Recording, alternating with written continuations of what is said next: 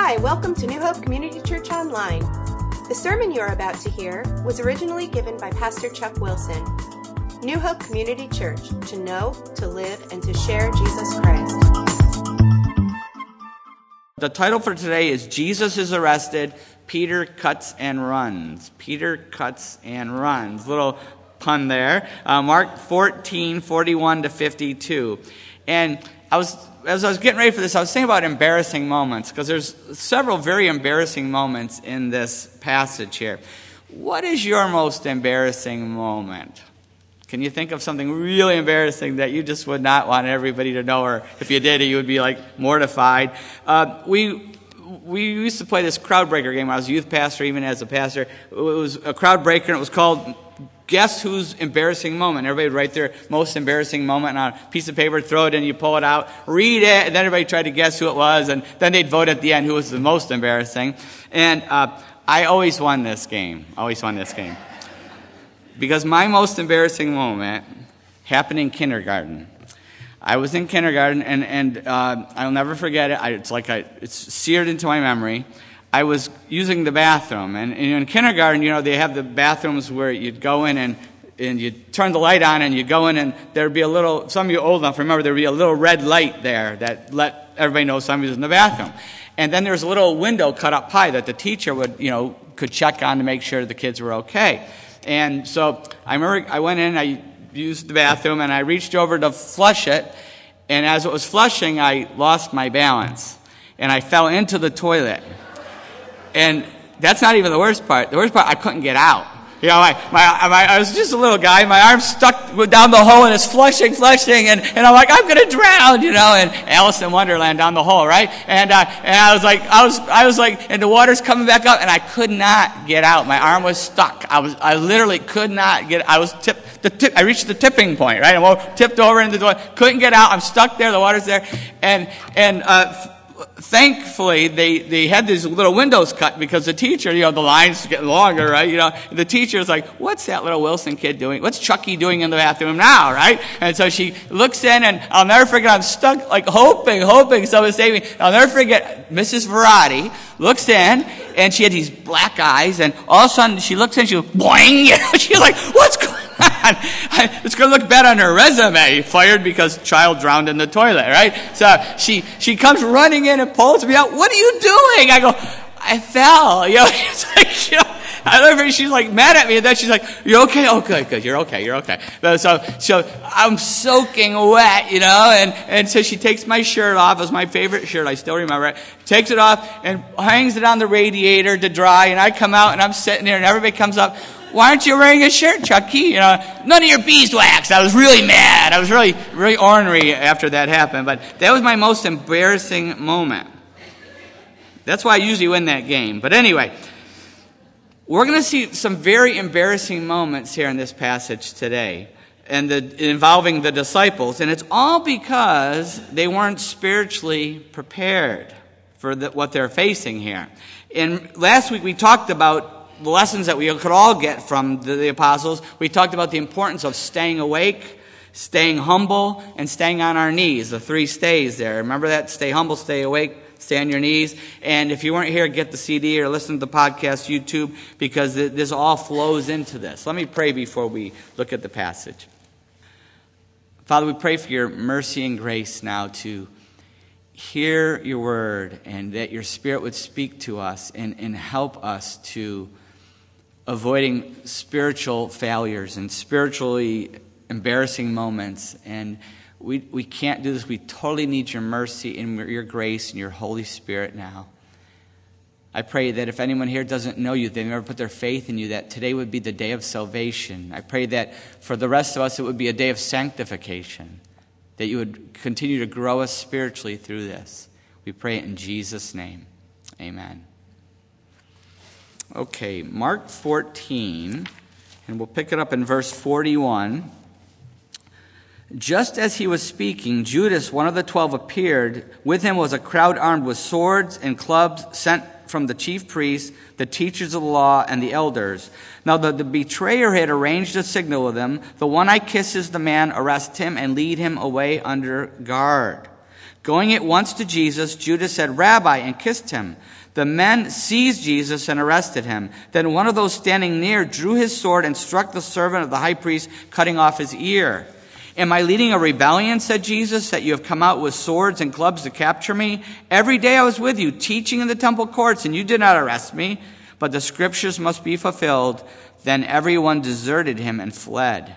A young man wearing nothing but a linen garment was following Jesus. When they seized him, he fled naked, leaving his garment behind. 3 very embarrassing moments that I picked out here. The first one is Peter cuts off the guy's ear, and Jesus says, "What are you doing, Peter?" He gets reprimanded by Jesus, which we'll see in a little bit that it really was Peter. Then Peter and all the disciples run off, just as Jesus prophesied, just as fulfilled prophecy, but they all said they wouldn't. Remember last week? They all ran off and leave Jesus completely on his own. And then this last young man, is probably Mark, John Mark, who wrote this book. That's why he doesn't name himself. It's a literary technique, but it's obvious from the context, and also tradition tells us it was John Mark who wrote this book. He was there in his pajamas, and they saw him and grabbed him, and he was the first streaker in the Bible. All right, actually not the first one. Does anybody remember another one in the Bible? Joseph? Well, we don't know if he was completely streaking there, but good guess. He lost his coat, right? Oh, Adam and Eve. Yes, thank you. Adam and Eve. Right? Yeah. David was too. No, he had his linen garment on still. Yeah, he had his pajamas on. That was the thing. David, his wife Michael. Jeremiah the prophet was also a streaker. It lasted several years. Did you know that? Read Jeremiah. Very interesting book. Okay, well, we won't go there today. But anyway, embarrassing moments, all right? And I want to go to a parallel passage to really dig into this context, because Mark is writing to who? The Romans. He's writing to the church in Rome, and they're Gentiles, and he's just the facts. He's just giving them the facts. The arrest, the trial, Jesus is killed, Jesus' resurrection. He's just giving them the facts of what happened in Jesus' life. But I want to go to John, because John gives more detail. He's writing about Jesus, the Son of God. And if we go to the parallel passage in John 18, it says, starting with verse 1, fill in the blanks. You'll see the 2 passages fill in a lot of things. When he had finished praying, Jesus left with his disciples and crossed the Kidron Valley. On the other side, there was an olive grove, and he and his disciples went into it. Now Judas, who betrayed him, knew the place, because Jesus had often met there with his disciples. So Judas came to the grove, guiding a detachment of soldiers and some officials from the chief priests and Pharisees. They were carrying torches, lanterns, and weapons. Jesus, knowing all that was going to happen to him, went out and asked them, "Who is it you want?" "Jesus of Nazareth," they replied. "I am he," Jesus said, and Judas the traitor was standing there with them. When Jesus said, "I am he," they drew back and fell to the ground. Again he asked them, "Who is it you want?" And they said, "Jesus of Nazareth." "I told you that I am he," Jesus answered. "If you are looking for me, then let these men go. This happened so that the words he had spoken would be fulfilled. I have not lost one of those you gave me." Then Simon Peter, who had a sword, drew it and struck the high priest's servant, cutting off his ear. The servant's name was Malchus. Jesus commanded Peter, "Put your sword away. Shall I not drink the cup the Father has given me?" So even more details, some very interesting details that kind of fill out our story here. Verse 4, we'll start with verse 4. Jesus, knowing all that was going to happen to him, went out and asked them, "Who is it you want?"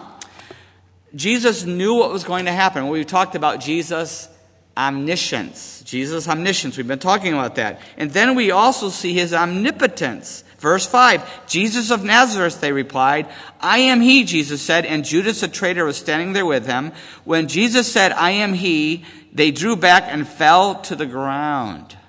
Fell to the ground. This is all part of all. You can weave this together and find a very fascinating story with all 4 different gospel accounts, bring out different details. You weave it together. It's amazing. What we see is omnipotence. He says, "I am. I am he." Exodus 3:14, he's claiming divinity. We've talked about that many times, claiming divinity here. And then what happens? Jesus drop kicks them all. It's like one of these movies where the guy has special powers, but Jesus had the powers. They all fell flat. Judas, the soldiers, the militia, the Pharisees all fell flat. He's showing his omnipotence, his power. He shows that he's in total control. Why does John record these details? Because Jesus is the Son of God. He's in total control. His death is voluntary. As a Son of God, he's voluntarily letting himself be taken. Then Judas comes up, the whole thing. They are all at his mercy, not vice versa. They're at his mercy. And it also left them without excuse. Without excuse. He told them who he was, and then he proved it. Proved it. And yet, what did they still do? They still arrested him. Isn't that incredible? They still arrested him. It's the proof of the hardness of the human heart. We've talked about that. That our hearts are so hard that only God can change the human heart. Only God could touch our hearts and change them. Our hearts are, before we come to Christ, the Holy Spirit comes in, before we give our life to Him, our hearts are completely hardened. Only God's grace can touch that. Even miracles won't change the human heart. Seeing a miracle doesn't matter. Look at what happened at the tomb. The soldiers at the tomb. They knew Jesus was resurrected. They knew saw the angel and they fainted. They knew the tomb was empty, but it didn't matter. They still went and told a lie. They still took money and told a lie because miracles don't change the heart. Judgment won't change the heart. Jesus knocking them on their back doesn't change the human heart. You would think, if only God would really do something like 9/11. Right? How long did that last? Everybody flooded into the churches after what happened. But it only lasted for 2 months. They said after 2 months, the church is emptied again because people didn't need God anymore. It didn't change their heart. It just upset people. But it didn't change the heart. Miracles and judgment, even a judgment, doesn't change the heart. You need more proof? Look, the whole world's going to see more proof soon. In Revelation 16... listen to what happens, what's going to happen not too long from now, I believe. I think we're seeing it coming very, very quickly. In Revelation 16, verse 1, you need proof that judgments don't touch people's hearts. Then I heard a loud voice from the temple saying to the 7 angels, "Go, pour out the 7 bowls of God's wrath on the earth." The first angel went out and poured out his bowl on the land, and ugly and painful sores broke out on the people who had the mark of the beast and worshipped his image. The second angel poured out his bowl on the sea, and it turned into blood like that of a dead man, and every living thing in the sea died.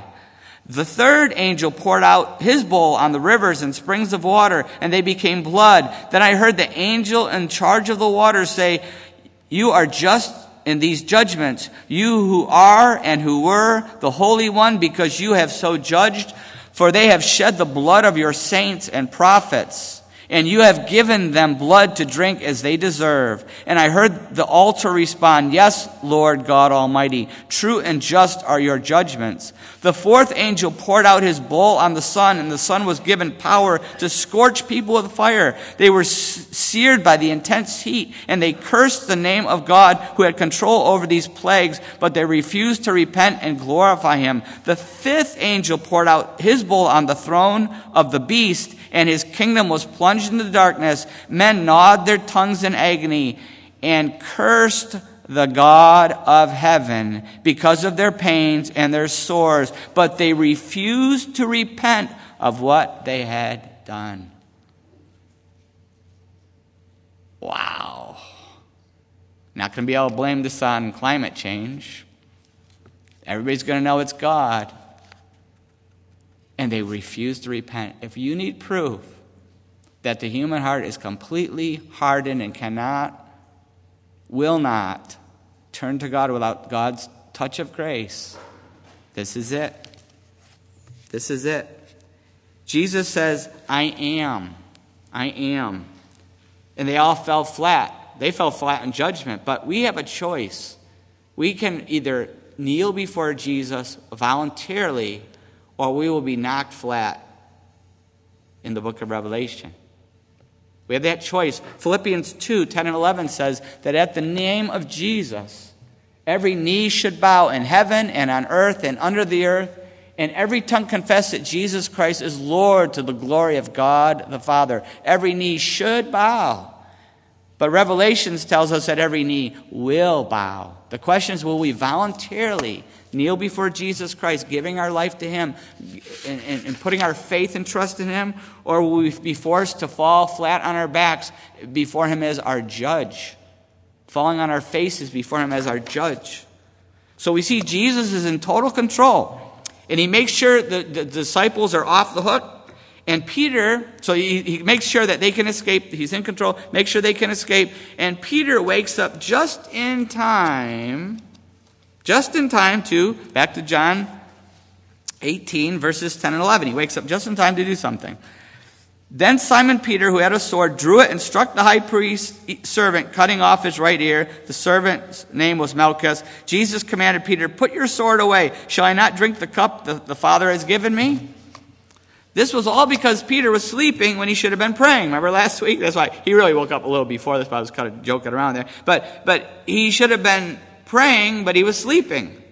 He was sleeping, he should have been praying. He should have kept on sleeping, shouldn't he have? Because he wakes up just in time to cut off one of the mob members' ear. Cuts it off. Peter's probably confused. Jesus had just recently said, you will be a coward, you're going to run away, you're going to deny me, basically calling him a coward, right? And so when Peter tries to be brave, what does Jesus say? Stop it. Put the sword away. Right? He's probably confused. But he keeps missing the point. Peter is in the flesh. He's still living on self-confidence here. And he keeps going against God's will. That's what he's doing. He's fighting against God. We can do that, right? God's trying to accomplish something and we don't like what he's trying to accomplish, so we go against it. We try to fight God. We try to resist him in our own life or in our children's lives or in other people's lives. Jesus said, now this is what Jesus said, I'm going to die. Remember, not too long ago we looked at that. He says, I'm going to die. And what did Peter say? You can't die. You can't do that. That will wreck all of our plans. Jesus for president. Right? You're already elected. The polls show look at the crowd here. And now, that was what happened first. And Jesus said, get behind me, Satan, right? And now, it's really time for Jesus to die. He says, it's time for me to die. And he's getting ready to go die. And he's trying to protect the disciples by saying, I'll come peaceably, let them go. But Peter comes to the rescue, and he tries to behead the guy to keep Jesus from going to the cross. So he tries to talk Jesus out of going to the cross, and now he tries to stop Jesus from being taken to the cross. You see what he's doing? Do we ever do that? We'll talk more about that in a few minutes. Jesus says, put the sword away, Peter. I don't need your help. And not only did he do that, he also knew because Peter cut the guy's ear off, Peter's in a lot of trouble too. So what does he do in Luke 22? In Luke 22, verse 49, look what happens. See, each of the different writers of the Gospels bring out different things. It's awesome when you put them all together. Verse 49, when Jesus' followers saw what was going to happen, they said, Lord, should we strike with our swords? And one of them struck the servant of the high priest, cutting off his right ear. But Jesus answered, no more of this. And he touched the man's ear and healed him. Gets Peter off the hook. Heals the ear. Why would Luke record that? Dr. Luke. He was a doctor. All right. So let's connect some dots here. Some very important lessons for us. Peter used the wrong weapon at the wrong time for the wrong reason. Isn't that what he did? He used the wrong weapon at the wrong time for the wrong reason. It reminds me of the shootings that just happened in Dallas, the Dallas police shootings, which were just horrific. All the shootings have been horrific. In the midst of a peaceful protest, the movement, this movement is just gaining traction to try to, keep people from getting shot. And I know I'm not going to get into the middle of who's right and wrong. There's a whole other argument. But this movement's just gaining traction. The public is really starting to sympathize because all the videos coming out. But then a sniper comes along. And he kills 5 policemen and wounds 6 other ones. And he accomplished the exact opposite of what this movement is trying to do.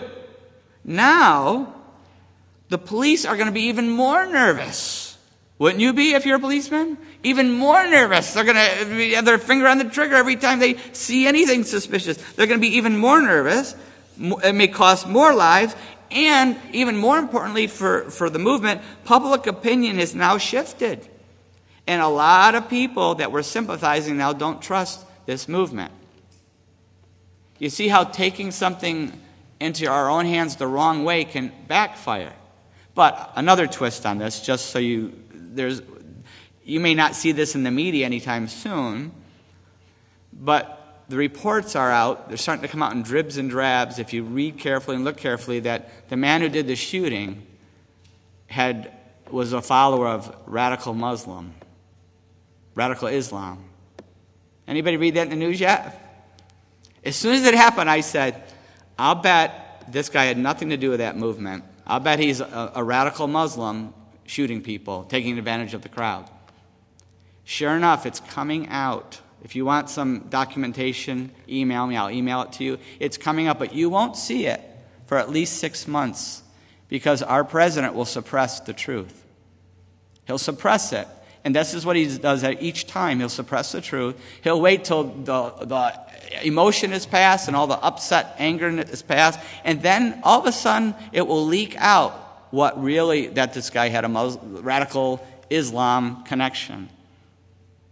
It's happened many times. The FBI, can you imagine the FBI not telling the truth? Can you imagine that happening? Suppressing facts? Can you imagine them listening to politicians and doing that? That would be shocking, wouldn't it? But that's exactly what's happening here. There's a connection. And often, pay attention when there's these shootings and killings and stuff, and a lot of times they say there's nothing. Pay attention, because if you listen closely and listen to the internet and watch, a year later they'll say, and by the way, the guy was on radical Muslim websites. So, FYI.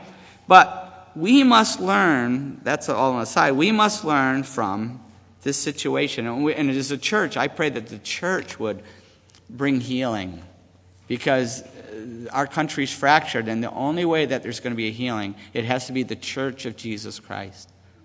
We have to pray for our policemen and police women. We have to pray for those who are being killed unnecessarily. We have in their families. Only the church can heal this racial divide. And it's not just racial. There's a lot of divides in this country. Only the church can heal it. It has to be the church of Jesus Christ coming together. Red and yellow, black and white coming together to bring healing. That's the only chance. So back to what Jesus said, learning from this, what happened though, is listen to what Jesus said to Peter. He says, put the sword away. Put the sword away. The world's weapons have no place in spiritual battles. The world's weapons have no place in our spiritual battles. In 2 Corinthians 10, it says this. 2 Corinthians 10, 3-5. It says, for though we live in the world, we do not wage war as the world does. The weapons we fight with are not the weapons of the world. On the contrary, they have divine power to demolish strongholds. We demolish arguments and every pretension that sets itself up against the knowledge of God, and we take captive every thought to make it obedient to Christ. We have to use spiritual weapons to fight the battles that we're fighting. Remember this. Will we do things our way? Will we try to bring God's kingdom through our own strength or our own effort? In ministry? Doing it the world's way? Marketing the church? What has that got us? 30 years later, marketing the church. What has it got us? A worldly church. Will we do it with politics? It's tempting, isn't it? Try to use politics to accomplish God's purpose. Will we try to change somebody? Think of our own life or somebody else. We're trying to change them. Will we try to do it through our own strength or effort? Or, now this is important, will we surrender to God and His plan, even though we might not like it? Will we surrender to God and His plan, even though we might not like it? will we allow God to work in our kids? Will we let our kids, what our kids have to go through, some real trials, will we let them go through that? Or will we get out of the helicopters? Helicopter parents, right? Hovering around, trying to rescue our children, solve all their problems, not let them go through anything hard. It's a big, big problem. It's a cultural phenomenon, actually. Will we get out of our helicopter and don't rescue them and let God break them? We have to let God break their flesh, just like He's breaking our flesh. We've got to let Him do it. Will we let God do what He needs to do in our country? Will we surrender to God's plan with our kids? Will we surrender to God's plan with our country? What it has to go through. Even though we don't like it. We might not like who gets elected. Well, probably we won't. Most of us won't. One way or another we won't, right? According to the polls, right? But do we realize that God is in control? And He's going to work something through it. And it may be the last thing we want. God has His own agenda. God has His own agenda, and it always includes a cross. Remember this. God's will always includes a cross. Jesus is headed for where? The cross. And every one of us who decides to follow Jesus Christ has to pick up a cross. We have to face a cross. It's a vital part of being a disciple of Jesus Christ. Luke 14:27 says this. Back to Luke again. In Luke 14:27, he says, anyone who does not carry his cross and follow me cannot be my disciple. If we are not willing to carry the cross, take up a cross and carry the cross that Jesus Christ has put before us, we cannot be His disciple. It includes a cross. What is our cross today? What cross has God given us? Will we take it from the hand of Jesus, trusting God's purpose for our life? Will we trust Him? Will we surrender to God's plan? Will we surrender to His plan? Or will we try to tell God what's best? Will we try to tell God what He should be doing? Nobody here like that, right? Or will we try to take matters into our own hands because we don't like what God's doing? We don't like what the cross that He's offering us. So we try to take matters into our own hand. We don't like this rugged cross. We want a nice silver, gold cross that's smooth and easy to wear. And we try to take things into our own hands because we don't like the way God's running things. So we're going to play God, right? The cross rarely makes sense. No, the cross never makes sense. It never makes human sense. Ever. And if it does, it's not, Jesus didn't just hand you that cross. But it takes that. Will we take that cross from the hand of Jesus, trusting His promise? Will we surrender to God's plan even when it involves suffering? Because this is the only way to break the flesh. God knows what it takes. He knows what the cross took. Just as Peter fought in the flesh. But what happened to Peter ultimately? He was crucified upside down.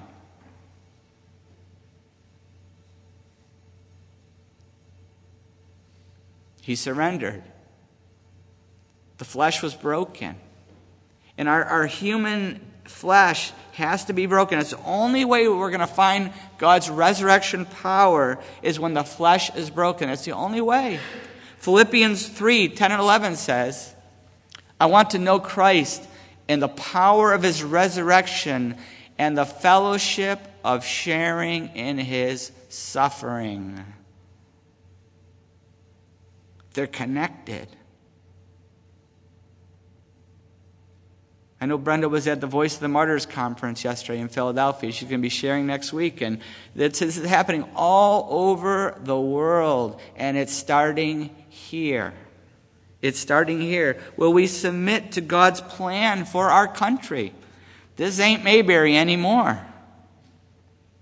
Will we submit to his plan? The birth pains are increasing. Remember Matthew 24? We talked about this not long ago. It's already increasing. And we know what that means for the church of Jesus Christ. We know that's what it means for each one of us. Will we submit to God's plan? What cross is he calling us to take today? Will we submit to that cross? Have you come to the cross? Are you a Christian yet? Have you ever come to the cross of Jesus Christ? That's the only way to resurrection power. That's the only way to a new life in Jesus Christ. That's the only way to eternity in heaven with God someday. John 3:16 says, "For God so loved the world that he gave his one and only Son, that whoever believes in him shall not perish, but have eternal life." God gave his Son to die on a cross in our place. He took our sin on himself. He took all the wrong we've ever done. He took all the garbage in our life. He took all the shame, every embarrassing moment. He took it upon himself on that cross, that whoever believes in him shall not perish.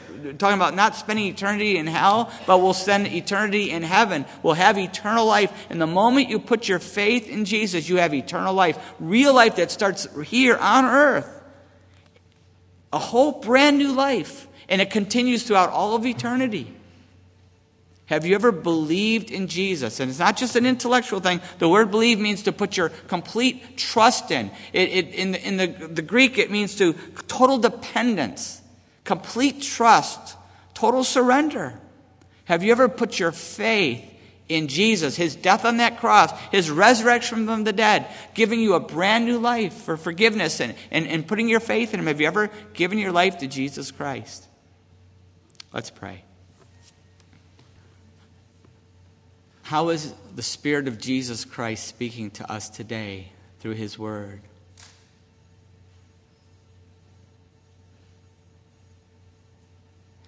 Maybe you've never come to the cross and receive forgiveness by putting your faith in Jesus and getting a brand new life in Christ, now and forever. But the Holy Spirit is calling you and speaking to you and pulling you today. You can have that life right now.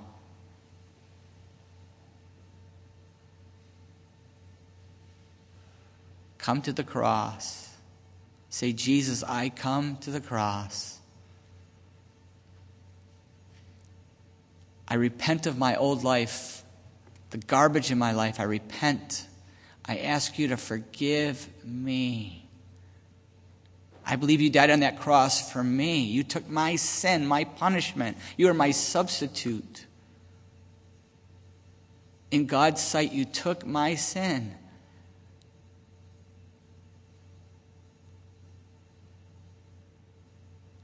I put my faith in you, Jesus. I believe in you.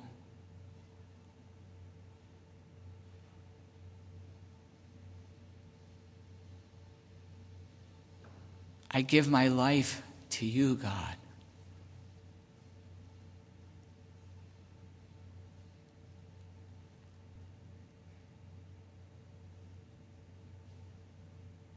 If you've put your faith in Jesus Christ today, you have received a brand new life.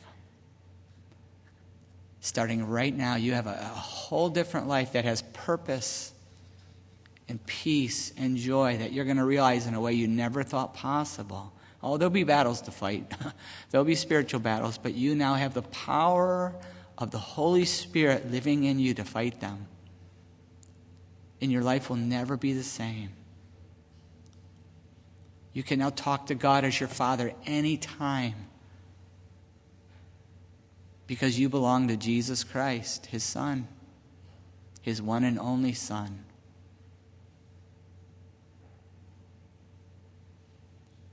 And if you have prayed that prayer, I want to encourage you to let somebody know. Maybe you have a friend here or a family member, let them know, or fill out the card in the bulletin, stick it in the box, or tell me on the way out. Tell somebody. Call, text, email, let me know. Let somebody know so that we can help you in your new life in Christ. encourage you in your new life in Christ, be excited for you. It is very exciting.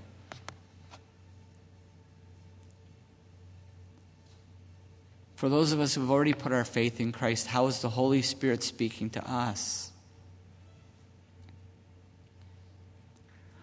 What cross has Jesus asked us to pick up and carry?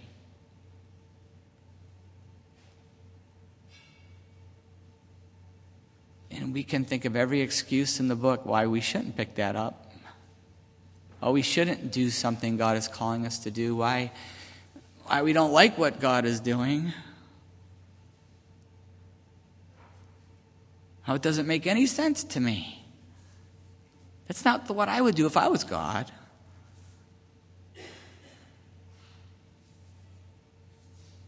And yet we know the Holy Spirit is calling us to surrender. Maybe it involves a sin in our life that He's calling us to surrender. Will we respond?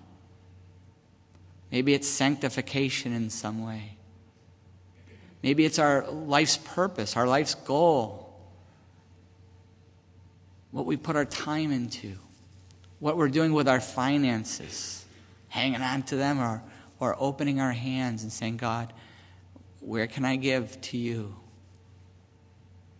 Where does Jesus need me?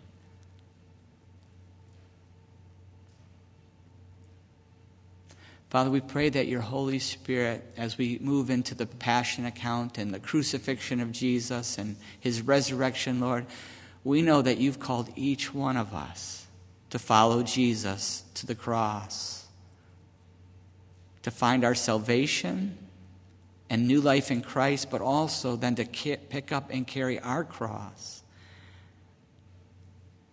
I pray your Holy Spirit would speak to each one of us in a powerful way.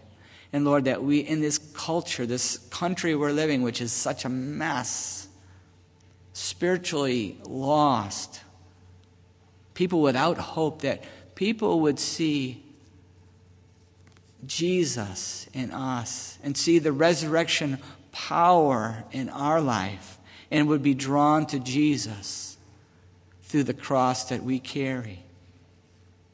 I pray that in Jesus' name. Amen.